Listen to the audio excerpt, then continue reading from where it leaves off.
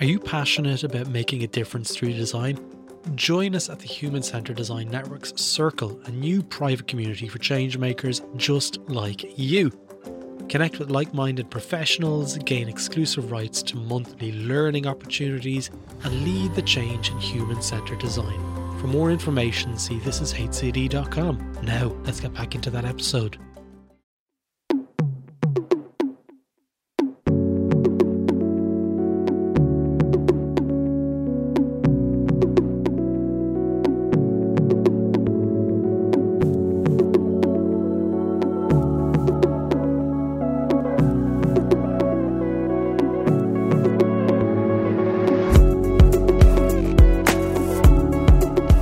Hello and welcome to another episode of Bringing Design Closer. My name is Jerry Scullion and I'm a service designer and founder of This Is HCD and CEO of thisisdoing.com, where we provide live online design and innovation classes, providing training for service designers, design researchers, product managers, user experience designers, content designers, and much, much more.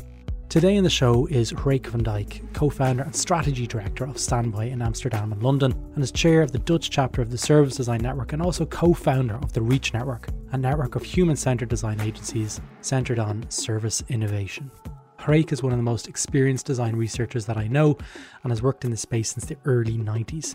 Now, in this episode, we chat about design research for meaningful change. We discuss purpose and intent and how do you determine if a project or a business is, say, good.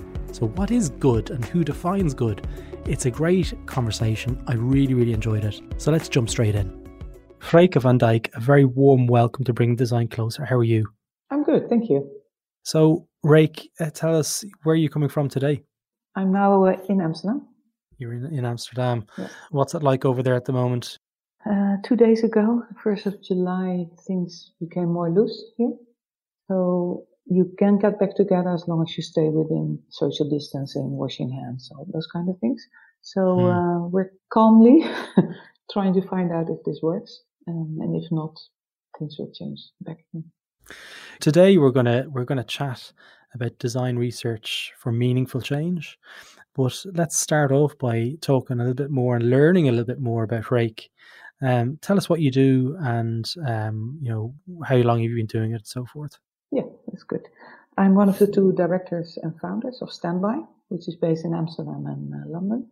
And how we phrase it on our website is we do design research for service innovation. So we're often invited in by clients and partner organizations who are working on an innovation project, usually innovating their services, and saying, we know a lot, we know in which direction we want to go, but there's stuff we don't know. We have areas of uncertainty, and they invite us in to help them to figure things out, especially where it concerns the people they are delivering their services to. So whether it's the city government working for citizens, or a company working for their customers, or a hospital working for patients and professionals. It's not only towards end users, but often about organizations as well.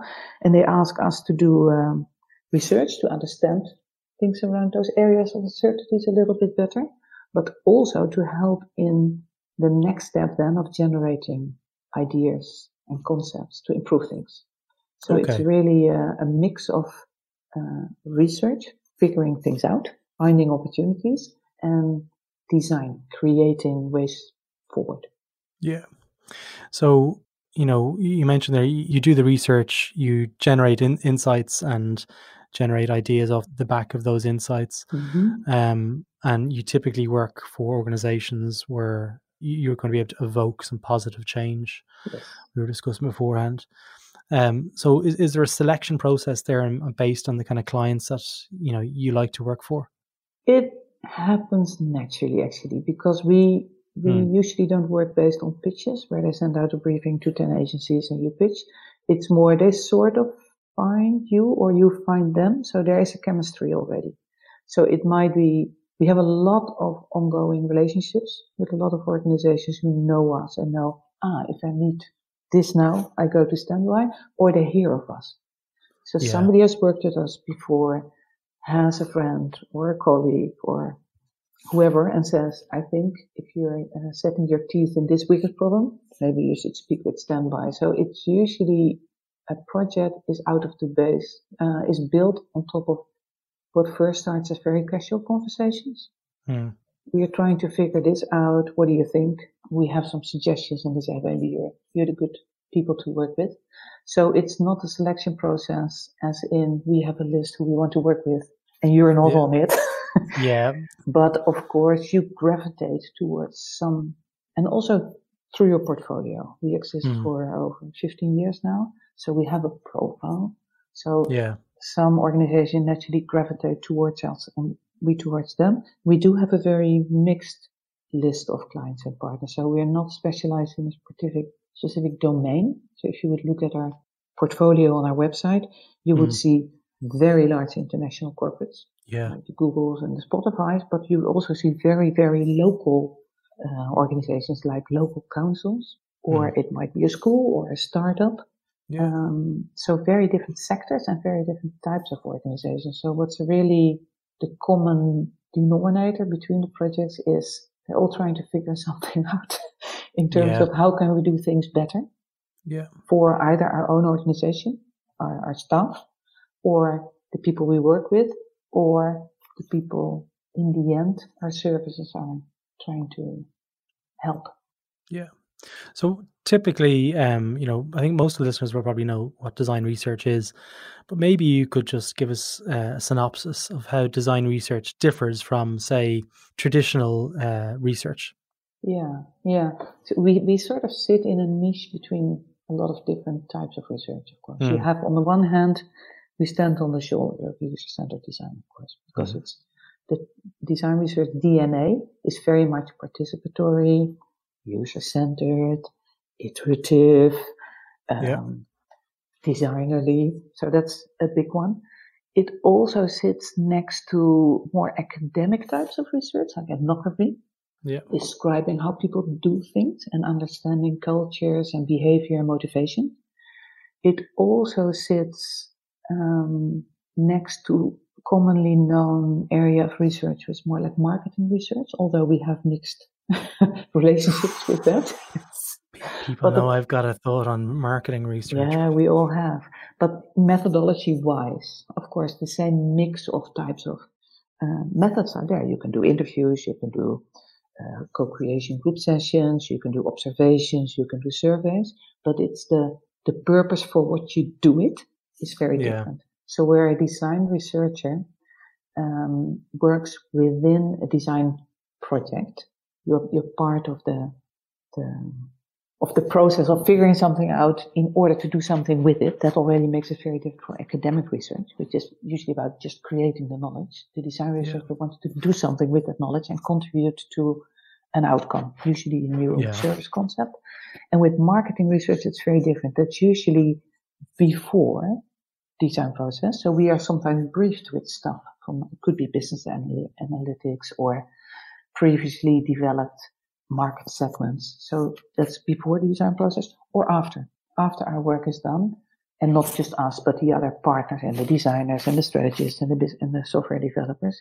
Then a lot of marketing research is done, which is more, how do we bring this to market? How do we distribute it? How do we promote it? How do we price it? And that is the traditional market research. Yeah. So in Standby's, 15 years, I know from speaking to Bass, you've done an awful lot of work that has evoked positive change. But one of the questions that I guess I have for organizations that do that or say that, how do you know that it's meaningful change and it's positive change? Yeah. It's a quandary that I've often had. Like, you could take on a project and you might have one interpretation, but as you get closer to it, it changes its perception. Yeah, it's a very interesting question, which is a big one as well, but very, very close to our hearts and super important to us as Standby and everybody who works at Standby and everybody we work with, because so what is super important. We're not just here to do endless interviews or endless surveys or endless observations. We do it because we are driven to do something that contributes to positive change. So that means early on, before a project even starts, the conversations you have already about, could we help out? in this process, because we're an agency basically, so we're helping others to do something. In that conversation already, it's about why. And that why is important for us to be able to advise on what kind of methods could be used and make a proposal, but it also starts off, why would we engage and do this? And then once we engage and decide to do the project together and we get the project, also throughout the whole project, that question is repeatedly on the lips of all our design researchers who are working on it, because that's the only way how you can guide your fieldwork, guide your analysis, and guide your reporting, because it's usually qualitative research, and there's a lot of filtering and selecting you need to do. And there's a lot of, let's say, nonsense data everywhere. So you need to focus on what are the interesting bits if you are driven by meaningful change. So, I don't know, an example, a company comes to us and they say, we want to change our employee experience. From the moment that people apply for a job with us to the moment they are interviewing, the moment they're waiting for their onboarding, their first day and starting their jobs. You could look at that very instrumental and say, okay, just fixing their process, but it's really about people. Yeah. So you go into that topic really about, so what is the perception of the process and where do you feel you are being well treated? Supported, Yeah, and where can things be changed from both sides, from the organization and from the staff's perspective? And that means you can help improving things. And that question should be asked everywhere. And if it's between citizens and the local council, the same thing. Why would you change something if it's not for the better of the people in the street? Yeah, no, absolutely. For the staff. Yeah. It's a tough one because traditionally those organizations have successfully gone about their business and they haven't had to really think about this stuff. I'm thinking local councils here. I'm thinking governments as well. Mm-hmm. And when design enters the equation, they're like, well, how are you going to help me? We've been doing this anyway. Have you experienced those kind of quandaries where you almost have to qualify why design research? A little bit, yeah. A project comes to mind that we're in at the moment for the city council in Amsterdam. And it's where they really, really, really in their heart, honestly, want to engage with the people in that particular area. And they say, we are going to reprofile the public space in that area. And we want the people who live there and who work there to have a say in it. And they really, from their hearts, they want it. But they find it very difficult because it's always us and them. And also from the residents, it's difficult to have that direct conversation with councillors because then you start complaining or demanding. So it's good to have a facilitator. And they like the sort of co-creative way to do it. So they've invited us to do it. And we can really help facilitating that conversation, but also, let's say, guarding that the best interests from both sides are met, because there's so much you can discuss. Before you know, everything needs to be discussed and you're deviating from the topic. So we need to keep it on focus on public space, but also to keep it honest in a way, whereas I'm not questioning the integrity because they really want it, the project team we have from the city council, but because they're so bound up in politics between loads of different stakeholders, between every meeting we have, there's more do's, you need to do this, and don't, you can't do that. And sometimes it's a bit pointless. So we are really trying to make a safe space for everyone. And the designerly approach of being very open and flexible, but having a structure really helps there. Really helps. Yeah. It's an interesting size because creating that safe space usually, in my experience, comes from a well-formed design brief. And in my experience, in any of the design research projects that I've been engaged on, the brief could be a phone call that is pretty light on information, and you might get a follow-up email with some attachments, and that's that. So do you know what I'm talking about? Has that happened to you, or is it just purely in my little world?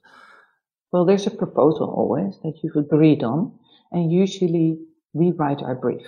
You Because the rewrite type the. of project, we don't get a brief usually. We have a Yeah. conversation Yeah. because we do what's often called foundational research or pre-roadmap, pre-brief they often call it even. They say, we're not yet ready to brief the actual design or Work. innovation process.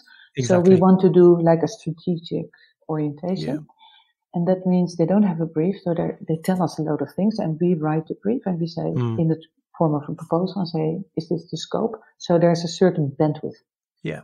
And it's true that throughout the project, you start, of course, with your double diamond, converse, diverse, and you can lose track a little bit and get excited about things and on the client side of. So we often go back to the proposal, and also in our team.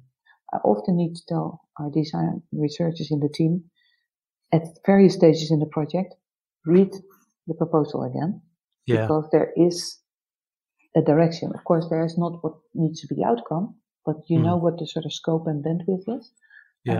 That's super important. Otherwise, anything goes. Yeah. And then you're not making much progress. Yeah, you're like a boat without a rudder. Yeah, and that's the same with that meaningful change thing. So we often say to ourselves, yes, we do design research, but it's not about the skills and the methods and everything. We can talk for hours about that, but you do it for something. You do it for a purpose and an intent. So in our proposals, our brief, there will be always an indication of that purpose or intent, and that is your anchor or your compass in the content of your project. And especially with qualitative research, there's lots of data, so you can lose track. But that compass will help you to slice through it and to filter and find what you're looking for. Yeah. Yeah, no, it's so true. Like, I'm thinking of one or two projects in my own, personal and professional career where those compasses or like principles were not properly defined, and almost I had to help define them for the organization as I was going through that early pre-research, whatever you want to call it, that stage before we're able to articulate what the brief really is. And it's super helpful to have those things, because as you said, you could be bobbing along on the sea without a rudder and you're directionless, and you're also powerless as well in many ways, because if you're in there in an organization where they're not design mature, shall we say, you can be exposed, and you can come across as as not being able to do the job properly and so forth.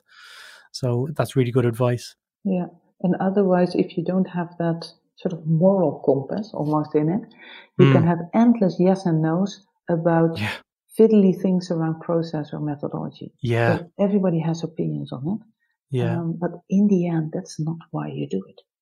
In the end, you do it because of the improvements you want to achieve, even though you don't know what it's going to be. But at least it needs to be able to be validated later as, yes, this is an improvement.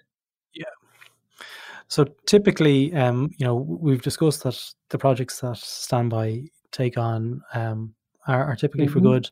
And one of the projects that you mentioned when we were speaking earlier was around sustainability. Do you want to talk about some of the sustainability projects that you're working on at the moment? Yeah, it's a lovely partnership. We're in for about 3 years already, 3-4 years maybe. There's an organization based here in Amsterdam. It's called What Design Can Do.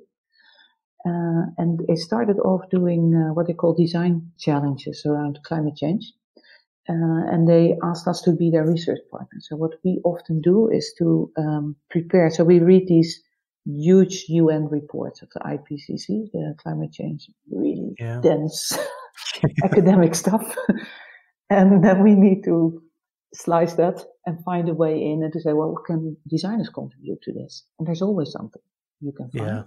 So we make what we call briefing packages out of that, together with What Design Can Do, and some fantastic partnerships. For instance, IKEA Foundation has supported it for many years. And they're really engaged with it. So with a lot of partners, we make these briefing packs. So last year, for instance, we introduced the clean energy. So it's all about clean energy challenge. And it's not also, many people think, oh, it's a design-a-thon for ideas. No, it's really an accelerator program as well. So you submit ideas. It's global. So everybody in the world can submit ideas. They're nominated, there's winners, and those winners are supported for a year So they get a cash prize, of course, to develop their idea, but they're also supported in getting experts to help out with the business model or to help out with prototyping and testing. And that whole process takes about a year and a half. So when that is on its way, we usually start a next topic within climate change for another design challenge. And that's been really nice work to do because it's a weaker problem and it's really urgent. And it's really nice to see that also we from the creative industries sector can really contribute that, and we're really necessary because, of course, technologies are there because you need the new technology to do these things. The academics are there and policymakers are there, but there's a lot of work that can be contributed by opening it up to the general audience as well. And a lot of startups come out of that as well. Social enterprises usually. Do you complete the research as well for what design can do? Most of our work is in the pre-stage as well. So we make the selection because we would like with these challenges all the applicants who start on the same foot, so you don't all have to go to these reports. So we make it feasible for people and understandable. So there's a lot of visuals in there as well. And then we help, of course, with the peer reviewing of the nominees, the submissions, and then it's handed to a jury. And then in the acceleration stage, there's other experts who are good at that. But we often help. We are like one of the mentors when the winners are in the stage of prototyping and they need to start reaching out to their target groups and testing. Yeah. That's where we are experts again. So we can advise them on how to do that. Sweet. Yeah. That'll be so rewarding. You get to see the best of the best coming through, and then they meet Rake and Bass, looking at the double diamond. Yes. It's very rewarding. It's also exhausting. Yeah. Because these are huge topics. So it's complex, which is also interesting, but it can make you very sad. The world is not in good shape. We're not going to fix this. So we need to tell ourselves and everybody also, it's not as easy and, let's get some creators in and they'll come up with some idea and it's fixed. No, the whole world needs to take baby steps. But if with the millions we make these baby steps, we'll get there. So we're committed to that. But I can also see within our team that at certain stages of that preparatory research, they're quite depressed. Yeah. Reading all these reports and thinking, oh my God, this is so huge. What can we do?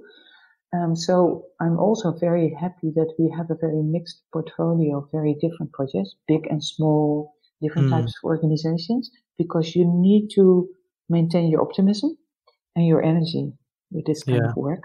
So it can be a blessing to just work on a really nice project with Spotify and to see how can we do a new service for kids. Absolutely. And that's also meaningful change, but it's a very different load. So it's that's mixing also it up. very important. Yeah. Because, I've worked in spaces and, it can be so overwhelming and it's very hard typically for design researchers. We don't switch off. We take our work with us. The moments we have our coffee in our hand, we're looking at and we're thinking about that project or those quandaries or those interviews. That's another interview in itself, like how do designers maintain strong resilience and mental health when they're researching such complex problems and situations. And open to, because that's the other side of the coin, is you love the complexities because that makes your brain wake up, right? Yeah. But you can't be getting exhausted. You need this freshness as well. So it's keeping that openness to explore things and to dive into things, but also to be able to stay healthy. Yeah. Mentally and physically. Yeah. Looking at sustainability as a huge wicked problem, what advice do you give to designers who are in that space in design research and they're being overwhelmed? So if one of your designers is currently being overwhelmed and they don't have the luxury of moving on to a Spotify or something that's kind of fun, and I don't mean that in any sort of negative way towards Spotify, but when it's compared to something like sustainability, it's a different subject altogether. But what advice do you give to those designers? A couple of advices. One would be to really partner up, because we see a lot of very enthusiastic people jumping into, I want to work on good things, social design, sustainability. And with that mindset in the design schools, we're being trained to fix things. This isn't fixable. So that can drain you to have that sort of mindset. So one advice is to be humble. It sounds so stupid, but to just contribute is good enough, rather than, my project will fix this, and also to reach out and partner up, because although we have experienced and found out in the last couple of years how much design can contribute to other sectors as well, and how it's welcomed in, we shouldn't think that we can do everything. So it's super important to work with ecologists, for instance, or people who know their way around the technology, or even policymakers and strategists, because we are all about, business model canvas, and we'll do that, but it's something else to set up a good business model and to implement it. It's knowing what your limits are as well, because you can be draining and overwhelming yourself because you're taking the world on your shoulders, and maybe that's not fair to yourself as well. Yeah, that superhero complex that. Yeah. Chip off a little bit. That's also already interesting. Yeah.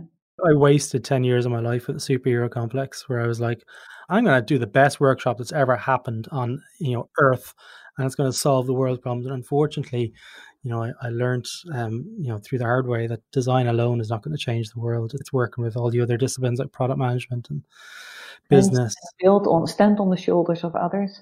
Absolutely. We use things that have been figured out before. Don't reinvent the wheel because it makes you feel creative. Don't go for glory. That's one of my things. Ambitious, yes, I would say, and do the best you can. Yes. But sometimes, and there we can learn from the open source community, software developers, where share your code. So you don't have to write everything from scratch. If you share, you're already 6 Absolutely paces ahead, and you can build the custom stuff that makes sense. And that's the same with design and with research. Share everything. It's one of the originations of this podcast. Yeah. It's interesting because something that I've noticed when I studied a very long time ago, industrial design, I left university, and success to me at that time was working in an industry that, was building cool things, building technology. And, I had a kind of an enlightening period probably about 10 years ago. But now when I start to speak to more students that are coming out of university, I am amazed by the amazing talent that is out there, and they all want to change the world. They've got a completely different mindset than me and my peers had at that stage in the early 2000s. So what advice do you give to them who want to get into design research? Because I have yet to meet one student who doesn't want to work in areas that are going to improve and better the world. But I know many of them find it difficult to get into this world in design research, to get those opportunities. One big advice would be, because we get a lot of people knocking on our door, which is nice, and I love people with ambition and enthusiasm, but sometimes they are too simplistic in making this distinction that doing things for good, and they call it social design or whatever, is always non-profit or public sector, and I don't agree with that at all. There's a lot of meaningful change to be done in the for-profit sector, and very meaningful projects as well. And I would even say it's as important, because the meaningful change needs to be everywhere, and that's not just sustainability. It's also bringing that human perspective into innovation projects and making sure that projects are really about how would this be better for everyone. And that I notice sometimes that just out of school, it seems there's two paths. Either you go for this big shiny career and a big paycheck and companies, or you choose another path. And I don't think it's that clear distinction. I think totally there can be bullshit projects to be done in public sector and non-profit sector, and there can be fabulous projects to be done in profit. So I would say look for the real meaningful change, and wherever it is, go for it. No one's going to come up to you when you're 30 and 35 and give you a nice little badge and saying well done, if you're working in a government organization that really aren't doing much good. So there's huge opportunities working in spaces that we might typically, believe to be not doing good. And we actually were just speaking earlier about a financial project that I was involved in that I believed was for good. And I was like, hey, this is kind of cool. I get in. And then as I got closer to it, I was like, oh, this isn't actually that good for good. I'm like, I don't know what to do here. And, what I was telling you earlier was I had that quandary of, do I leave and just kind of go, look, I don't want to be involved. This is kind of not my thing. Or do I stay and try and evoke the change? And I did the latter. And it actually felt better to be sitting in amongst the tension and being I don't want to say the person sort of blocking the flow, but I was definitely asking the tough questions. And there's real value to be that person in the room to make people second guess, because you'll find very quickly there's a couple of other people in that room are having the same thoughts, and you can We're start also building. trying to improve things for the better. Absolutely. You can build a momentum. It reminds me of another project we did last year. There was also a bank approaching us, an innovation center of a bank, saying, okay, work with us. And actually we were a little bit like, do we want to? But we went to speak, and it was really a really well-meant, good project where they said, we want to see what we could do beyond banking. Yeah. Maybe we should think about doing more than just helping people to get loans and mortgages. Maybe we should look at, we are in an aging society, and there's lots of older people, and they need to, they're in these houses that are too big for them. They need to be rebuilt, or they need to move to smaller. Maybe we should, as a bank, engage in the housing sector and be more early stage, helping to get new concepts, housing concepts, and helping them to, and that's really difficult in the building sector because it's a very traditional sector. So the way of financing that has risks, but if as a big party you're willing to change your role and to start financing other, so that was fantastic actually. So that was to cheer you up, a good example of a project where we thought that is a very daring move. And they do have, because in these innovation departments, they have the opportunity to do very early exploratory pilot projects. And then there's so it's like a sandbox. In the later stage, you decide, well, what will it cost and everything. Yeah. So you can find these kind of very promising seeds everywhere. Absolutely. The opportunities are there.